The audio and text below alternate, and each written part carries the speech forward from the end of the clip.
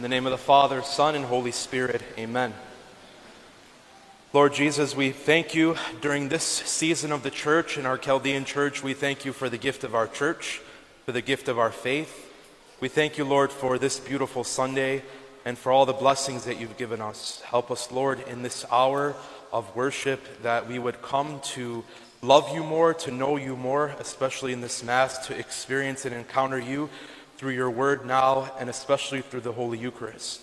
We ask this through our Blessed Mother and Saint Joseph, that they protect us from all evil, both hidden and manifest, now and at all times and forever. Amen. Good morning.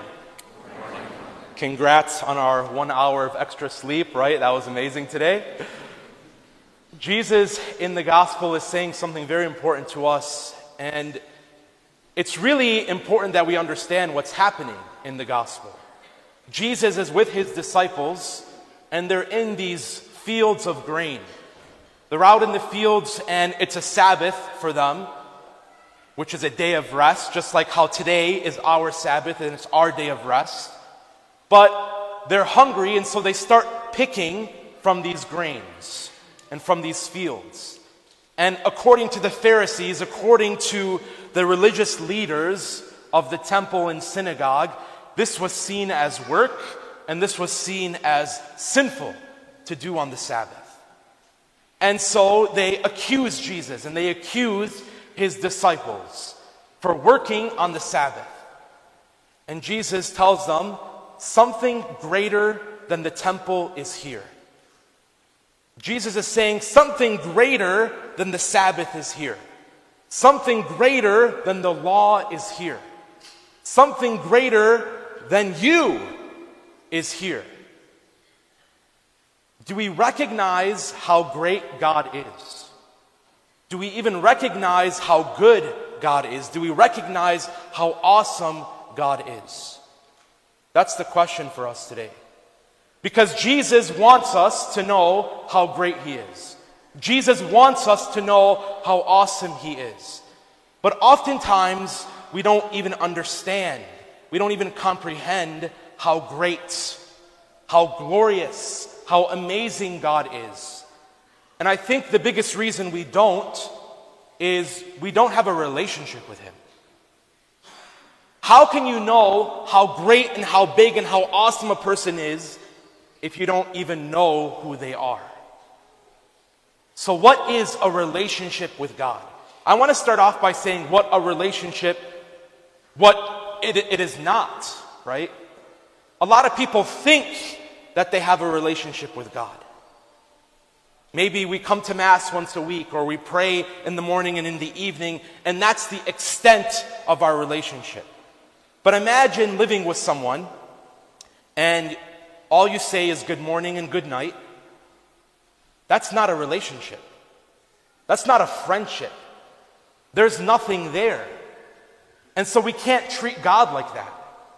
Praying in the morning and evening and just showing up to church on Sunday is not a real, living relationship with God. So what is it? Well, the question is, who is our God? Because who do we have a relationship with? What do we spend our time with? If we go to Starbucks more than we go to church, then who is our God? If we go to the gym 6 days a week, but only come to church once, then who is our God? If we have a reserved parking spot at Somerset Mall, but on Sundays we sneak into the BMW dealership because we're late, then who is our God?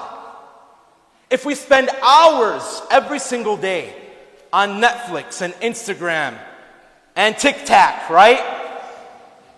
But we only give a couple of minutes to God and to prayer, then who is our God? The Lord says to the Israelites, I will be their God, and they will be my people. But the biggest question for us is, do we really believe and live and act like Jesus is our God?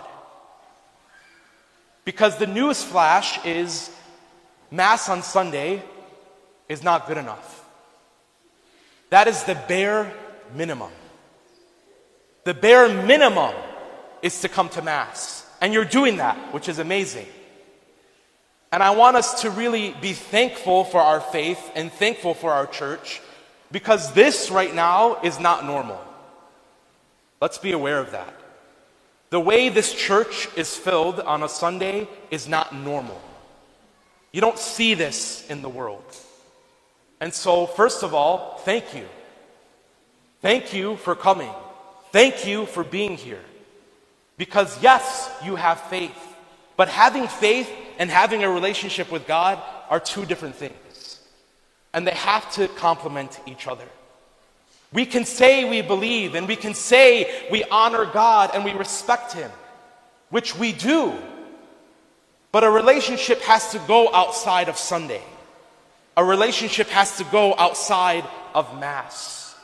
Do we really believe God is God and how great He is? He's blessed us abundantly. Again, look at this church. We are blessed. We are grateful for what God is doing for us.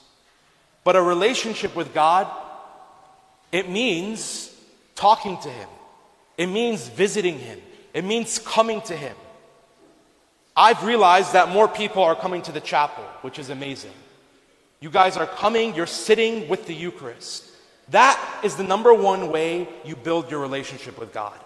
When you start to sit with the King of Kings and the Lord of Lords. When you open your Bible, when you study, when you read, these are ways that we build our relationship with Him. And so why is it important?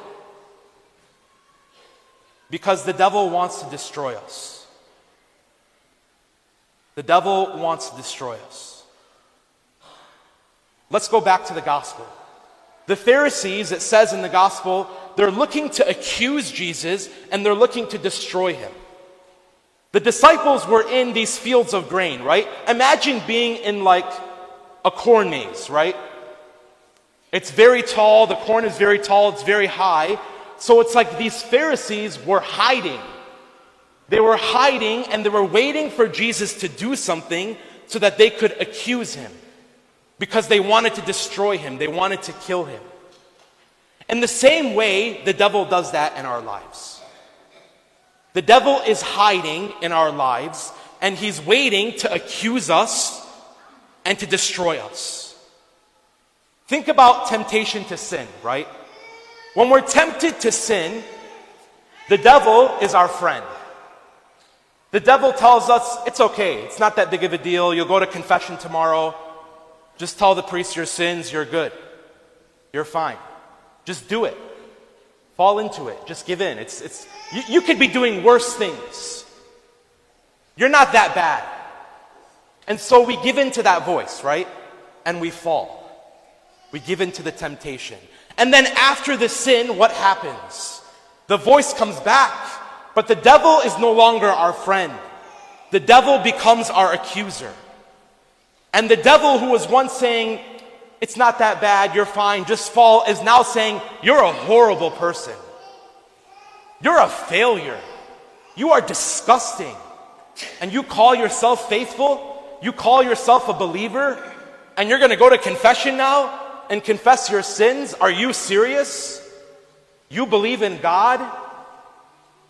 This one friend now turns into an accuser. Why? Because he wants to destroy. But when we have a relationship with God, we will not be shaken. When we build our lives on the rock, who is Jesus Christ, nothing will shake us. Yes, we will fall. Yes, we will be weak, but we will not be destroyed. This is why we need that relationship. This is why it's not good enough just to believe or just to have faith, but to have a real living relationship. It's not good enough anymore just to be a Sunday Catholic.